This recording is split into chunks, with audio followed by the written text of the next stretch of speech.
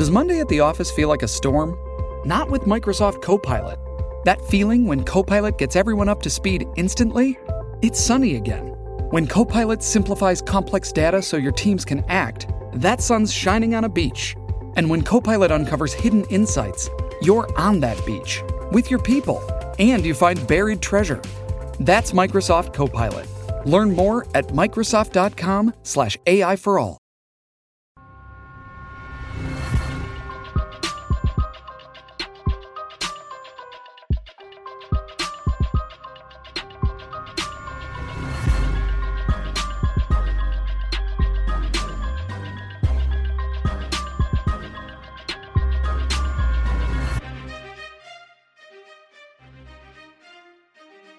Hey guys, and welcome to Moms and Murder, a true crime podcast featuring myself, Mandy, and my dear friend Melissa. Hi, Melissa. Hi, Mandy. How are you?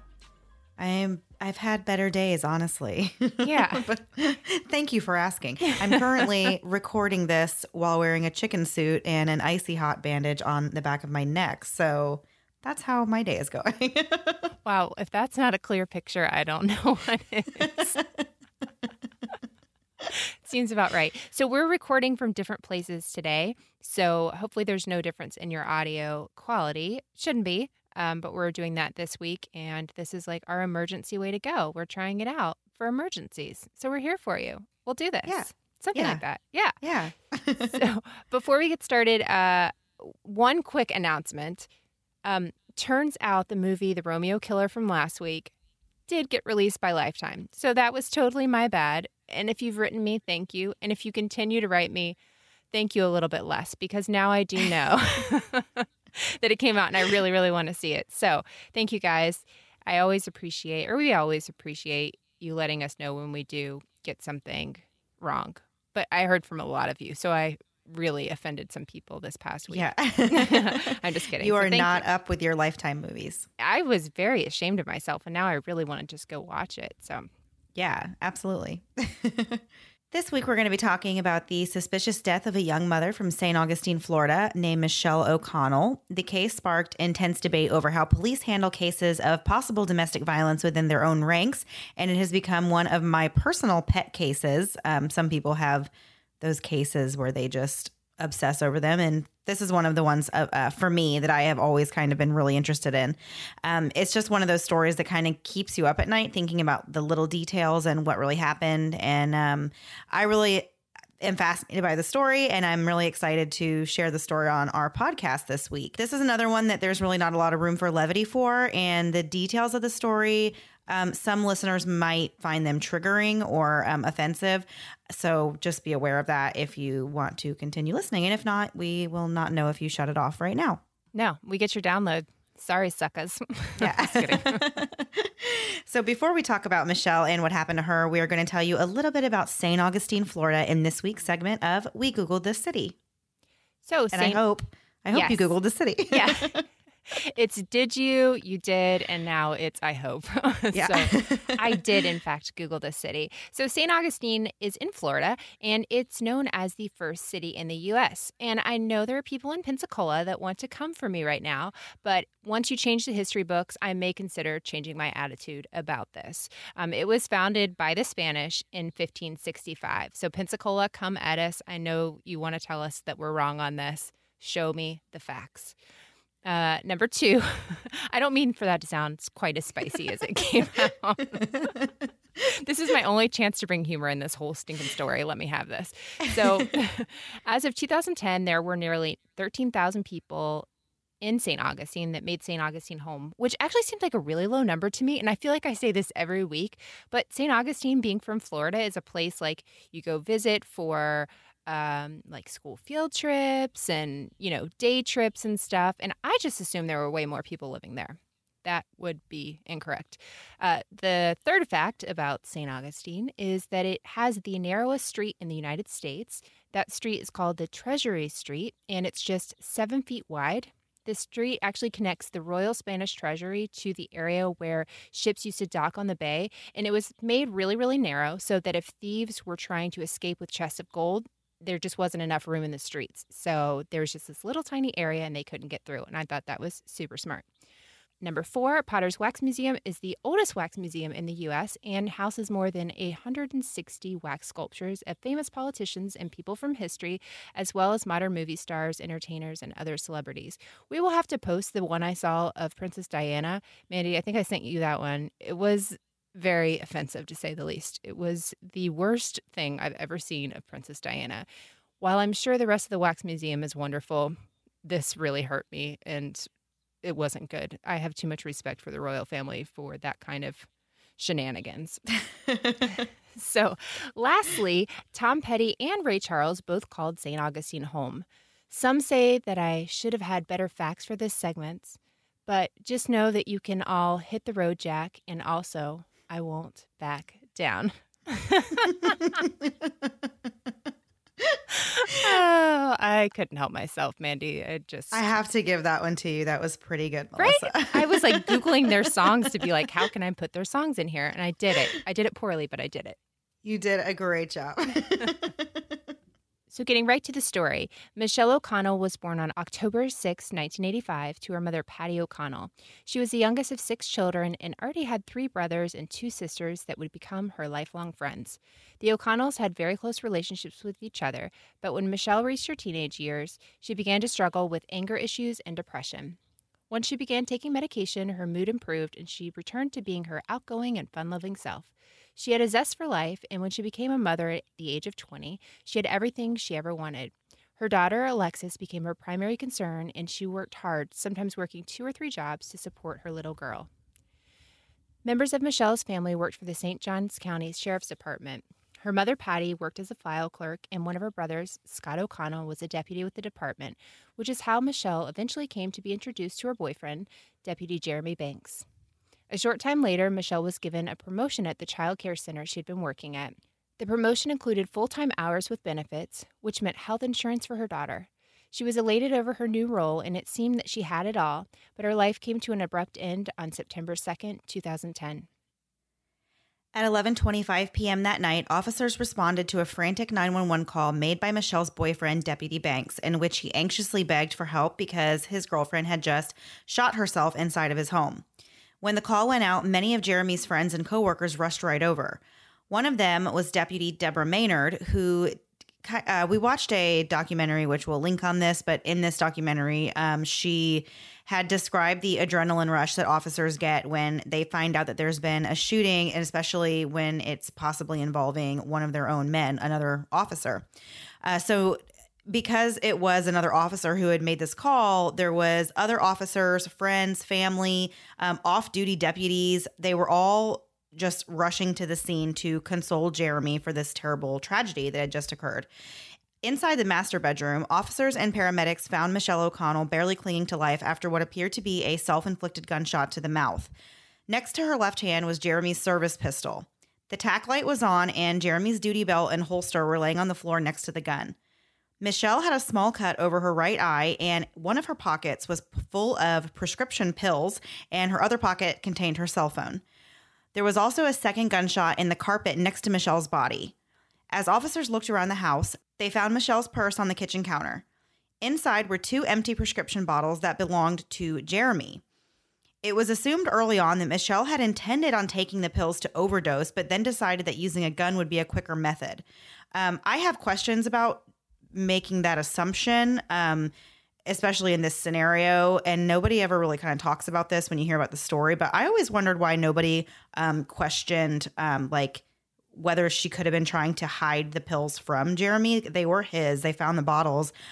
They were empty and they were in her purse. And then she had all the pills in her pockets. But I don't know why the immediate jump was to, she was probably going to take these herself. And there was never really no other possibility was ever explored with that. And that kind of happens a lot in this case, I feel like, with some of the evidence. So because Michelle still had a pulse when paramedics arrived, they began to perform aggressive life support. And this was reported to have started at 11:30 p.m. that night. Sadly, they were unable to save her, and she was pronounced dead at the scene at 11:48 p.m. Jeremy, who had very obviously been drinking alcohol and was really not what I would consider sober, huddled outside with his family and friends for 2 hours before he was finally given an interview. And when he was interviewed, it was done in the back of a cop car at the scene. So really just right outside of his house, still pretty much in his driveway. He told his partners that he had been in his garage sitting on his motorcycle when he heard the familiar sound of a gunshot from inside the house, where he told them that Michelle was in the bedroom packing her things to leave after breaking off their relationship. He stated that when he heard the shot fired, he ran inside calling out to Michelle. And he said that the master bedroom door was locked when he got inside. And after he heard a second gunshot from inside the room, he kicked the door down and found Michelle lying on the floor. And he says that he immediately dialed 911 at that point. The consensus among everyone at the scene was that Michelle had taken her own life, and less than 4 hours later, police were already notifying her family as such. The idea that anything else had occurred was never investigated. Michelle's autopsy report showed that she had alcohol in her system, but no other drugs. The fatal shot had severed her spinal cord, and it was determined that the cut and bruise above her right eye were a result of the ejected bullet casing. There was gun residue found on her left hand, and her manner of death was ruled a suicide. The department was ready to declare it a closed case, but Michelle's family and friends could not shake the thought that Michelle had actually been murdered by Deputy Banks following an argument over the breakup that Jeremy himself told officers about in his initial interview. There were many red flags in the case, but detectives felt that all of these strange parts had plausible explanations and they were never considered further. But not everyone who knew Jeremy was so sure that Michelle had done this to herself. Sergeant Scott Beaver said the second gunshot on the floor felt weird to him and made him think that things didn't add up. And he thought that the scene looked bad for Jeremy. I remember them saying that in this documentary, which was so well done and really good. Yeah. That was like the wording that he said that, man, this really does not look good for Jeremy. But he did not investigate this further to find out why things were the way that they were. Another detective, Mike Plott, said that Jeremy's story about how Michelle had used his service weapon didn't seem to be too likely because the type of retention holster used by law enforcement would have made it hard for Michelle to access the gun, as most people do not know how to work a retention holster. And I know we go into that more later, but man, like they're not kidding about that. The same officer had also witnessed Jeremy's bad temper firsthand and knew him to get belligerent when he was drinking. Michelle's family was never interviewed immediately following her death. The neighborhood was never canvassed. Potential evidence from the scene, including the gun, were never analyzed. To Michelle's family, it simply made no sense why the 24-year-old devoted mother who had just gotten a great job promotion would end her life, leaving her young daughter behind. There were many questions surrounding the night of Michelle's death. According to pictures taken earlier in the evening, Michelle was happy and smiling as she attended a concert with two of her brothers, a few friends, and with Jeremy. Earlier that day, she had gone to lunch with her sister where they chatted about the state of her relationship with Jeremy. Michelle expressed that things had gotten pretty bad and that she had finally decided to leave Jeremy. This was no surprise to her sister, who had already been made aware of previous instances of violence committed on Michelle by Jeremy. Michelle's mother had also witnessed controlling behavior and roughhousing and had pleaded with Michelle to break things off with him. Michelle asked her sister if she could babysit Alexis that night while she attended the Paramore concert that she had already purchased these tickets for. And that was one thing her sister had looked, kind of in hindsight, had looked back and said, I told her not to go to the concert. Like, she had already told me that things were rough between her and Jeremy. I told her not to go to the concert that night. And Michelle said, no, I've been looking forward to this. I already have the tickets and I'm just going to go and break up with him after the concert. So that is what her plan was, according to her sister who saw her earlier. According to Michelle's brother, Sean, who attended the concert with the couple, Jeremy's attitude when they were at this Paramore show was kind of poor. He said that Jeremy seemed, quote, pissed off. So he asked if they could switch seats so that he could hang out with Michelle and have a good time with her. And, it's his sister and they're all trying to have a good time at a concert. I can totally see how somebody acting like, not in a good mood would bring down the whole the vibe of the whole show. That would not be fun. So during the concert, though, Michelle was actually busy sending off a lot of different text messages to friends and family. And all these messages were kind of cryptic and weird. And like, they didn't really have a lot of meaning, like direction or, didn't seem like they had a lot of reason for her to be sending these. But one that she sent to her sister who was babysitting her daughter, the message read, "Promise me one thing, that Lexi will always be happy and have a good life." And then there was another one that said, like, "No matter what, Lexi will always be safe and loved." And these kinds of messages, of course, alarmed her sister because she already knew about Michelle's plans to break up with Jeremy. And of course, I can see why the sister would be like, okay, what's, why are you saying things like this? Like, what's going on? I can see how that would be very concerning. The last text message that Michelle sent simply said, "I'll be there soon." But she sent one final text to her brother, Scott, who was the sheriff's office deputy. And it just said, "Lexi, never forget." So there was also a pretty weird outgoing text sent to Jeremy's phone from Michelle's phone at 9:28 p.m. This is something else I got from that review of this death investigation. And this is another thing that I didn't hear about at all. And I do think is kind of a strange piece of the case. But they did find on her phone at 9:28 p.m. someone from Michelle's phone had sent to Jeremy's phone a message that said, "Love you. Happy belated B-Day. Have the time of your life because it only happens once. You deserve it." So I'll talk a little bit more about why that is weird to me later in the episode. But it's definitely weird. They should have been together at the concert that time. So it is strange that she would have sent that message to him at that time. And they're all at the concert together. Right. Exactly. That just, it doesn't. Yeah, it doesn't make any sense. Oh, I'm not sure if that's where you were going with it. Never mind. Excuse my brain. No, okay, it is. Got it. Okay. The only person who truly knows what happened after that is Jeremy Banks, although he did confirm to police that Michelle broke up with him on the car ride home from the concert and that they had argued about it when they returned home. He stated that he had gone into the room while she was packing to ask her for one last kiss, which she rejected. So he allegedly went outside to sit on his motorcycle, and that's when she took her own life. This is his story. I'm not saying one thing about it. Right. But this is what he has stated as the truth, what he says happened. So another interesting piece of information that I learned about this case, and it was actually from, I think I just mentioned it a second ago, this review of the death investigation that was written by the sheriff. I never really heard it like in the documentary. Maybe I just missed it. But there were actually two of the friends that they attended the concert with that night. Two of the friends went back to Jeremy's house. And police had confirmed that they had gotten there around 10:40 p.m. and Michelle and Jeremy had already gotten back to the house by the time that these two friends arrived. So Jeremy allegedly asked his two friends to stay around for a while, quote, "just in case anything happens."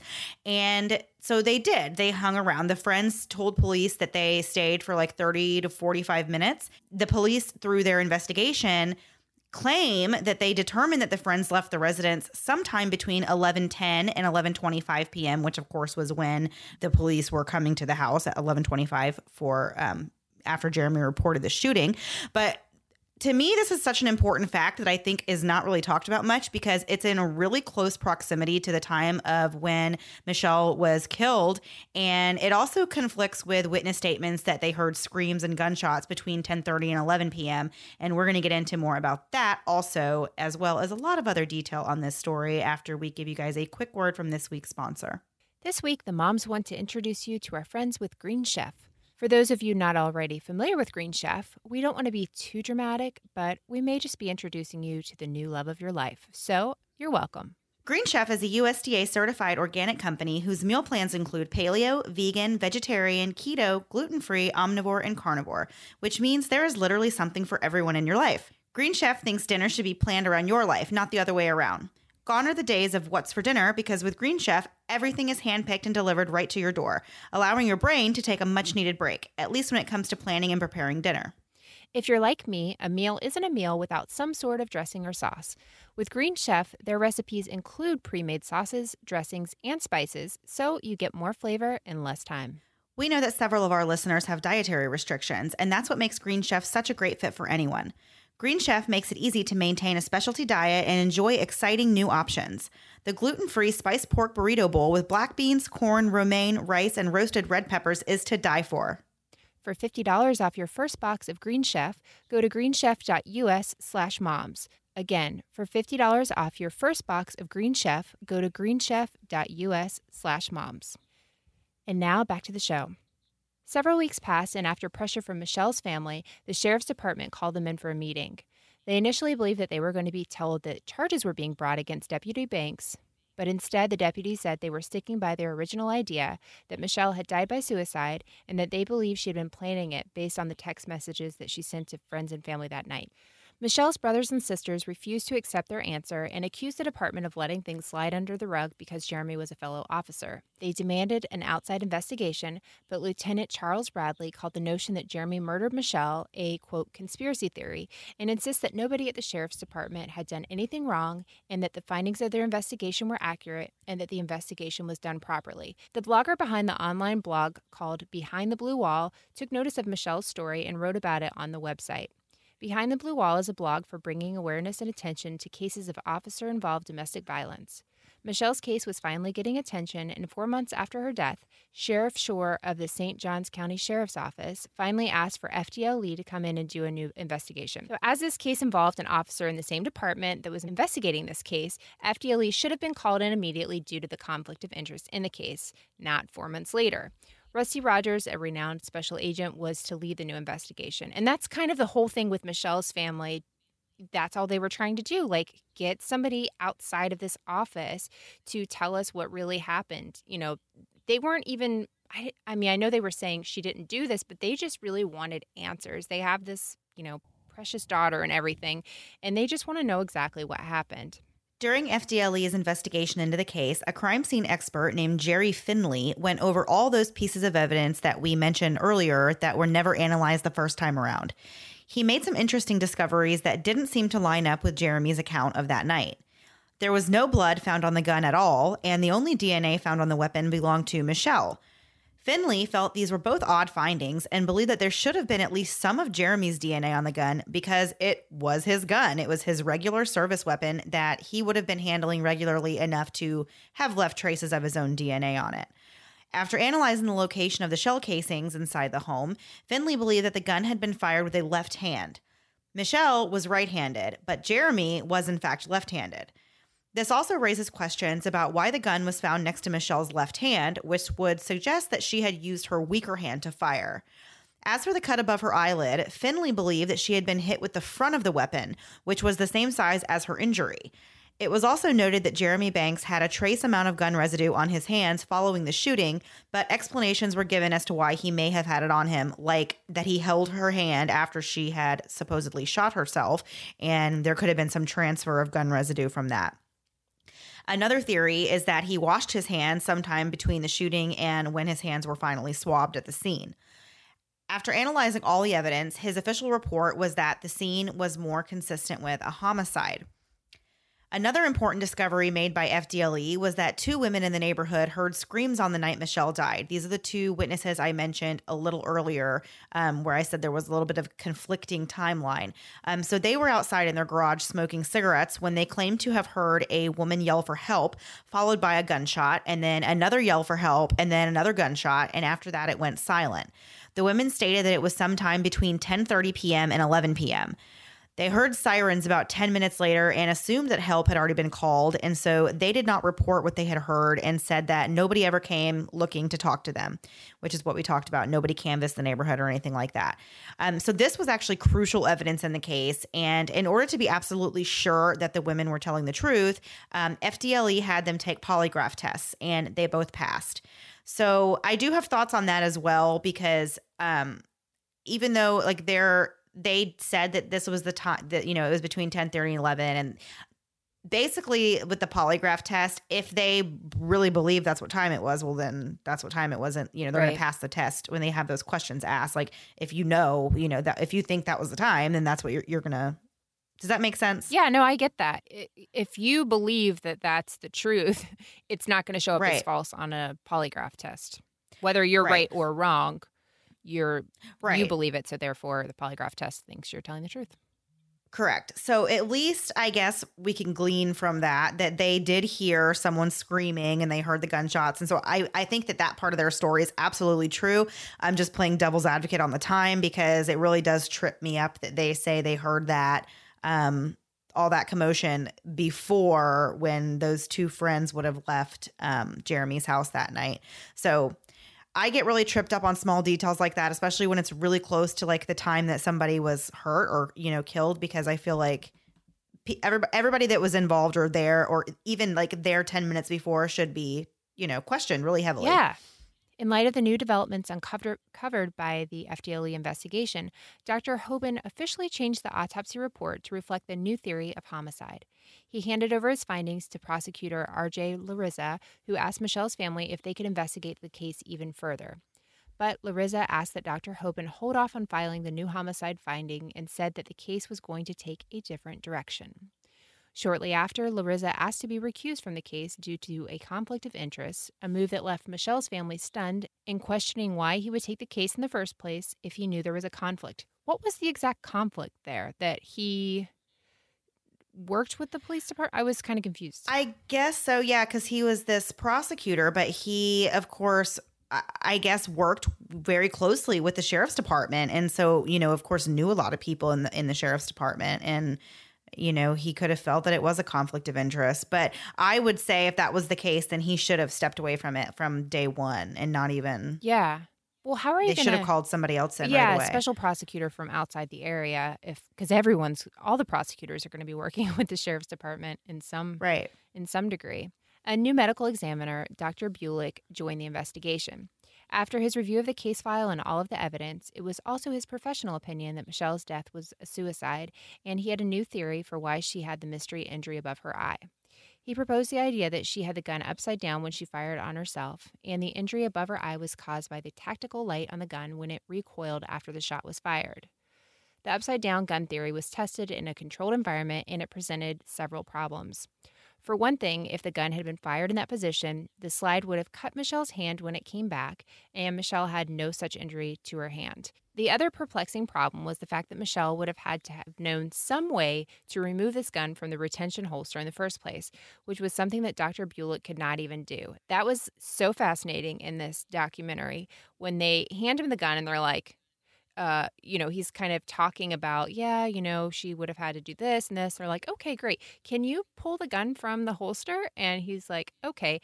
And you see this like very intelligent man struggling with this thing. And, for a while, like long enough where it felt very awkward to even be watching this anymore. I was like, all right, this is a lot. But just driving the point home that if you don't know how to do this, you're not going to be able to do it. So after trying to remove this, like I was saying, he became very flustered and asked, quote, "Does anyone know how to get it out?" And the answer is basically no, but nobody does. Yeah. Although, okay, and like I said, I'm just playing devil's advocate here throughout this whole thing because it is a very controversial case. Right. But I know that was something that they got really hung up on was like, oh, she would, would she be able to get the gun out of a retention holster? Well, she was dating a cop. So honestly, I don't think there's any reason to think it would be weird if she did know how to get it out of a holster like that. Like if your boyfriend is a police officer. Your family has police officers. Exactly. I think it's very, very plausible that she would know how to work that type of holster. That wasn't the crazy thing to me at all either. I agree. And why are we even saying it was in there? Like, sure, it should have been in there, but it's possible that it could have been It wasn't. out. Right. Yeah. And so I totally get that. Throughout the investigation, family of Michelle felt that Jeremy was being treated like a brother and was never treated as a possible suspect. Nobody in the sheriff's office appeared to be taking the investigation seriously. The two lead detectives working the case had only worked on 3 homicides between them, and a supervisor on the case had a previous disciplinary action against him for an inept investigation of another attempted murder. Just like Lenny Kravitz, I want to get away. I want to fly away. Yeah. And while I'm stuck on the ground for now, I can settle for a new kind of journey, all with a fun mobile game. Step into the enchanting world of June Parker with June's Journey, where a spectacular adventure awaits you. And the best part? No plane tickets needed. Bid farewell to the ordinary and immerse yourself in a realm where intrigue dances with elegance, all thanks to the drama-filled escapades of our charming heroine, June Parker. Whether you crave a captivating mystery or simply wish to escape the humdrum of daily life, June's Journey is your portal to excitement. Join June on her quest to uncover hidden family secrets and navigate the tangled web surrounding her sister's demise. So slip into your virtual flapper dress and dive into a world where each corner holds a new clue and every twist leaves you on the edge of your seat. But hold on to your pearls because June's Journey is no ordinary mobile game. I'm knee-deep in the 5th chapter, and each section is really more delightful than the last. From the breathtaking scenery to the catchy tunes, every aspect oozes sophistication and refinement. So don't hesitate any longer. Step into June's world and let the thrilling adventure unfold. Can you crack the case? Download June's Journey for free today on iOS and Android. Want to get away? Yeah, I do too. But since that's not really on the agenda anytime soon, I'll have to settle for a different kind of journey. And you can too, all with a fun mobile game. June's Journey allows you to enter the realm of June Parker, where an extraordinary adventure awaits. Best of all, no plane tickets needed. Say goodbye to the ordinary and immerse yourself in a world where intrigue meets elegance, courtesy of the drama-filled exploits of June Parker. Whether you're in need of a riveting mystery or simply yearning to escape the monotony of everyday life, June's Journey is your gateway to excitement. Follow June as she unravels hidden family secrets and navigates the intricate web surrounding her sister's demise. It's sort of like an upscale soiree minus the dull weather discussions, although we secretly enjoy those too. But hold on to your pearls as June's Journey is no ordinary mobile game. I'm deep in the 5th chapter, with each section proving more enjoyable than the last. From the awe-inspiring scenery to the catchy tunes, every aspect of June's Journey exudes sophistication and refinement. Don't hesitate any longer. Step into June's world and let the thrilling adventure commence. Discover your inner detective when you download June's Journey for free today on iOS and Android.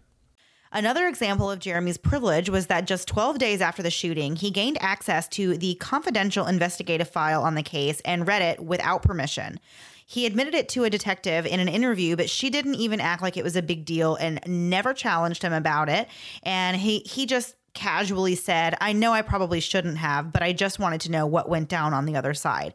Immediately, there should have been some kind of action taken against him for doing that. Yeah. I felt like that was super upsetting just to see that lady like laughing it off, like, "Oh, okay, like no big deal." Like, you know, That whole interview was bizarre when he was like, well, yeah, this is an echoey room. She's like, it's echoey.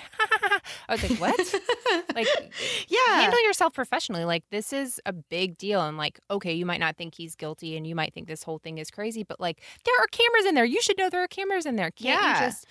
I don't know. It reminded me, like, this is back to the Michael Peterson case. Remember in the staircase whenever they're, like, redoing the shots and there's blood that squirts up and you see that one person that's, like, an investigator do this, like, happy, happy, joy, joy dance that they were finally able to replicate. Yeah. And you're like, dear Lord, woman, you're on camera. Like, can you not hold it together Right. for this camera?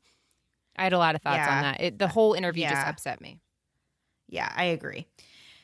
Jeremy, who was 23 at the time of Michelle's death, had been on the force for almost 4 years. He had been somewhat of a punk kid, but coming from a law enforcement family, it seemed like the most logical career path for him as well. During his short time as a deputy, he had already been reprimanded for making obscene gestures while in uniform, and he had a long-standing history of failing to secure his service weapon and other guns that he owned, despite it being department policy that all firearms were secured at all times. He openly admitted that he would often take off his duty belt after work and just throw it on the floor, which, yeah, probably not a great place for your duty belt. No.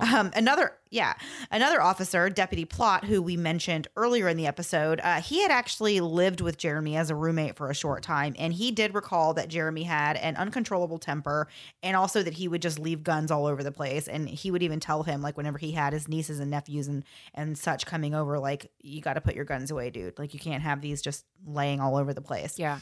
So after a 3-month review, prosecutor Brad King, who had been appointed by Governor Rick Scott, called the O'Connell family into the courthouse where he stated that there was no sufficient evidence that a murder had been committed and that they had no intention of bringing charges on Deputy Banks. Michelle's brother Scott became furious and lashed out at deputies, which led to him being fired from his job at the sheriff's department.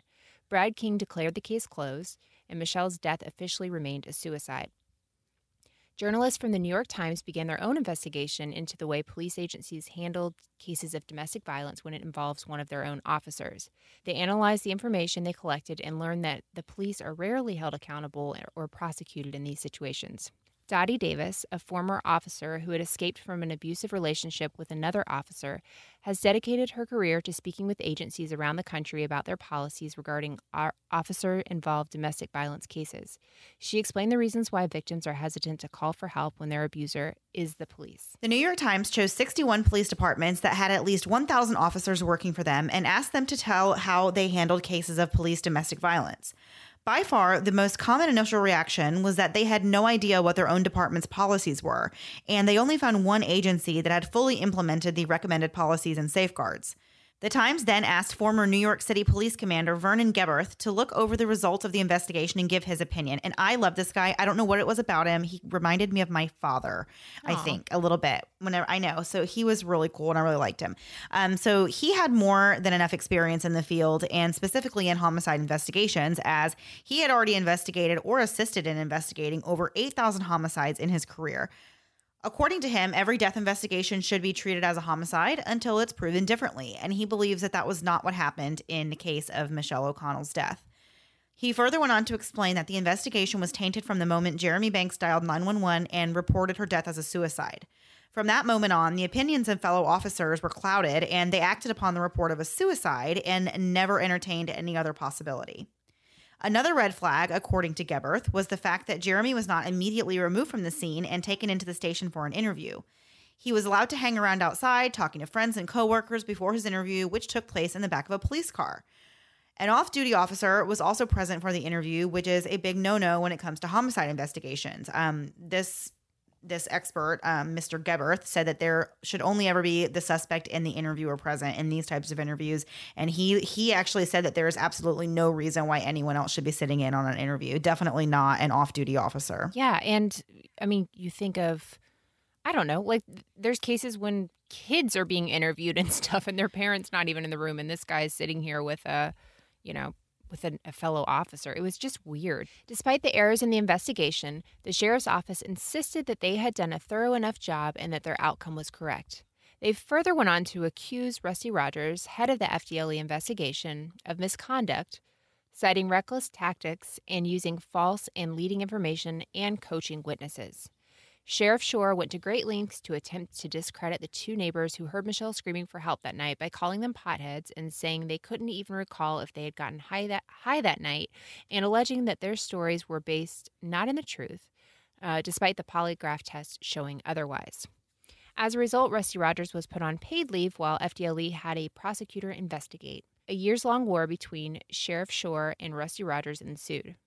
Jeremy Banks tried to sue Rogers for violating his rights during the investigation, but the case was dismissed by Judge Byron Davis. 3 years after Michelle's death, Sheriff Shore gathered up the members of his department for an annual meeting at a resort hotel. This event turned into a show of support for Jeremy Banks and an announcement that Michelle's brother, Scott O'Connell, was going to be returning to work for the St. Johns County Sheriff's Office.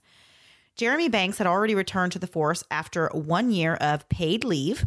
In January of 2016, nearly 6 years after her death, Michelle's body was exhumed and another autopsy was performed by Dr. Bill Anderson, a forensic pathologist based in Orlando. His findings dropped a bombshell on the investigation. His autopsy revealed a fractured mandible, which is your jawbone, that would have been caused by blunt force trauma, which would suggest that Michelle had been in a physical altercation prior to her death. This fracture, along with the mystery injury above her eye, could suggest that someone had physically attacked Michelle in the moments leading up to the shooting. Due to the new questions surrounding the case, Governor Scott asked Orange County State Attorney Jeff Ashton, that name might sound familiar because he did work on the Casey Anthony case. Once again, he returned with the opinion that there was just simply not enough evidence to prosecute the case. Michelle's family continues to fight for justice in what they believe is a horrifying case of an officer-involved domestic violence that turned deadly. They refuse to give up on finding the missing piece of evidence that would prove that Michelle did not take her own life that night. So, that's kind of where the story ends. There's a little bit more, but I just feel like I have so many unanswered questions, like my personal questions about this case. I mentioned in the beginning that this is one of the ones that fascinates me, and I wish I had answers to certain aspects of it.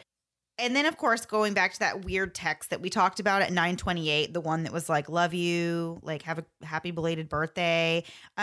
they were together at the concert at that time. And so I've always wondered, like, why would she send him that message? And then especially it seems odd coming from her if she knew that she was going to be breaking up with him. Right. That night, you know, it's weird to send a text message to somebody that you're at a concert with anyway, but I think it's even stranger that those would be the words. And it just makes me wonder if a person other than Michelle could have sent the text. There are so many details of this case, and we hope we hit all the most important ones. Mandy did a great job researching this one, but the story is truly fascinating, and we will definitely link resources in our show notes. We'll link all of our sources. If you haven't seen this Frontline PBS special, it's definitely worth watching. It's super intriguing, and there's just a ton of information. There's so much in audio that you can not quite get enough of. Like, there's so much in the video, I feel like, in some of the interviews with the police interviews that were really, really fascinating. There's also a Facebook page set up in Michelle's memory where the family shares relevant articles and stories and pictures of Michelle.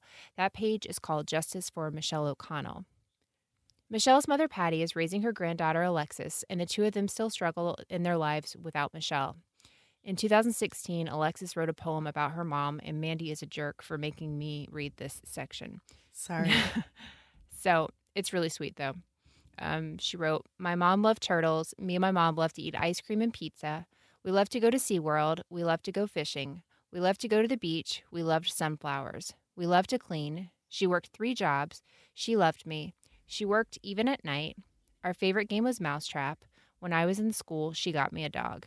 So from the words of kids, I don't know, you can learn a lot about Michelle somebody. seemed like a great mom. Wonderful mom, yeah. And so however it happened, whatever happened, obviously we hope that her family has peace in all of this and that her daughter continues to grow up and know what an amazing mom she had. So obviously that was a very upsetting case, and we have a few coming up in the next few weeks. We have people helping us with a few cases, and we're stringing in some non-murdery cases and one I'm really excited about, and I think you know which one it is, but that's really kind of crazy and out there. So we're trying to mix up our cases so we don't bum you out every week. But we don't want to bum you out every week. Before we do our last thing before we go, we had a lovely listener write to us, and her name is Brooklyn, and she asked us to please, actually, she didn't say that many pleases. She just did one, but I like to be dramatic, to wish her mom, Dana, from Fayetteville, Arkansas, a happy birthday. So happy birthday, Dana. Happy birthday. Yeah, and this episode should be out on your actual birthday. So happy birthday. How Yeah, cool. very cool. If you want to check out our Patreon page, the votes are coming in for the documentary that we're doing this month. I think it's going to be Tall Hot Blonde, which is one of my favorite documentaries, and it's so crazy, even though it's super cheesy in parts. But I love it, love it, love it. It's like catfishing, amazing, crazy. It's perfect. Have you seen it? I can't wait. I think I have. It's been out for a while. I think I have. It's been a while. So we'll have that up on Patreon, and you can find that at patreon.com/momsandmurderpodcast. It will be up before the 1st. It will probably be up the 30th, but it will be up before the 1st. And so now, last thing before we go, Mandy, Kathy W., very funny and lovely listener in our Facebook group, asked, what 3 things would you bring to a desert island? We're assuming our families there, our kids. Although, would you bring them? I don't know. Maybe depending on the day. Kidding. We love them. Don't at me about saying I wouldn't pick my kids. Of course you bring your children.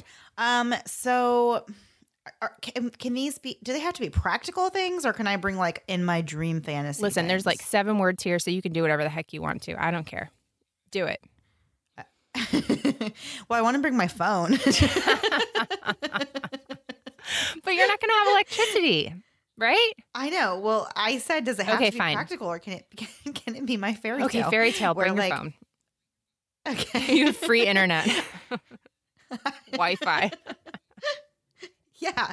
Okay. So exactly. So if we're not being realistic, yeah, I'm going to bring my phone and probably like deodorant, because I don't want to be stranded on an island. Like smelly. I can't believe you went from a phone to deodorant like that. That is quite a jump there. I would not bring anything practical with me. I'm telling you. I just want to smell good. I want to have my phone. What about sentimental? And- Would you bring sentimental? To a desert island? You're on a desert island. You have nothing else, Mandy. I'm looking at this like, what would I bring? I guess it's not the same as what would you bring if your house was burning down. That's different. Yeah. Okay, desert island. Okay, Yeah. I'm not playing this game right. Go ahead. What's your third thing? I don't know. Well, that was boring. I don't know. Okay. All right. You jump in at any time if you come up with your third one.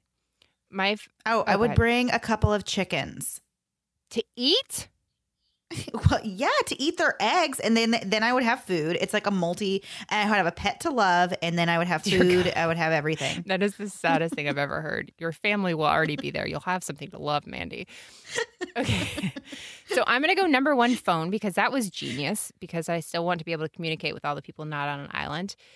This is a fantasy, so the next thing I'm going to bring is just an all-you-can-eat buffet of all the food that I like. That is... You brought deodorant. I don't care if I stink. Nobody will be around me if I stink. So then I can eat more food. What would another thing be? I don't know. I might not need anything else. I just want food. Oh, I want like a really nice bed. I just want to sleep. Yeah. You didn't bring it on yours. I'm sorry. It's over. Too bad. You're going to be smelling nice while sleeping in the branches. It's going to be terrible. So the next one. So thank you, Kathy W, for that one. The next one that I think is so great and made me laugh. V, another very lovely listener and who's so sweet and one of my favorite people, and Kathy is too. So nobody be offended here. She wrote, "Would you trade lives for one day?" Mandy, I cannot wait to hear you answer this. Do you get to sleep while I'm being you? I don't know. Because then yes, I would. I would trade lives with you for a day. I don't really think it would be that different than my life, though. So. That's what I'm thinking, too. I'm like, I don't think people realize how we're always stressed out on the same days, writing each other. I can't do this anymore. Yeah. Crazy times. So, yeah, I mean, I would trade lives with you for a day just to see. I think just to see, like, is it just this bad everywhere or is it just this bad at my house? Like, is all life this crazy and wild and a mess? Do you get to do you get to be me for a day, or do you just get to live my life? I'm going to call this a body swap because, again, I have no more information than you have for these questions. I'm talking Lindsay Lohan, parent trapping. We're like parent trapping each other. Like you're trapped. No, that's Freaky Friday. Freaky Fridaying. Yeah, we're Freaky Friday. What about Freaky Friday in the Minocos with Lindsay Lohan and her new dance moves, which is you can put that on any GIF, any comment, and I just think it's the funniest thing in the world. Okay, so we're Freaky Fridaying each other, and you are me and I am you. Okay, so yeah, I would do it. So all that, and that's all you came up with. It's been a long time. I went through a lot of pop culture references, terrible movies, got it wrong again. I just was letting you. I was letting you think just of how do that. easy it would be for you to wash your own hair. My hair is so short, Mandy. It would take off seconds of your life. I'd have to hang out with chickens, so I don't know how I feel about that. I mean, they're great and all, but we'll see. All right. Well, this was very disappointing. I'm sorry, V, that we could not do your question more justice, but we really are basically the same person when it comes down to it. So, yeah. Right? Okay. Yeah. Great. Don't leave me hanging there, boo. All right. It's 11:11. It's 11:11. Hey, cool. You know what that means? That means all the numbers on the clock are the same. If we wait 12 hours, it'll happen again. All right. Have a great week. Bye, guys. Thanks so much for listening to the Moms and Murder podcast. Make sure to check back with us next week for a new episode. You can also find us at momsandmurder.com, where you can connect with us via social media. Please make sure you subscribe and give us 5 stars, because giving us 4 stars would be a crime. Thanks so much.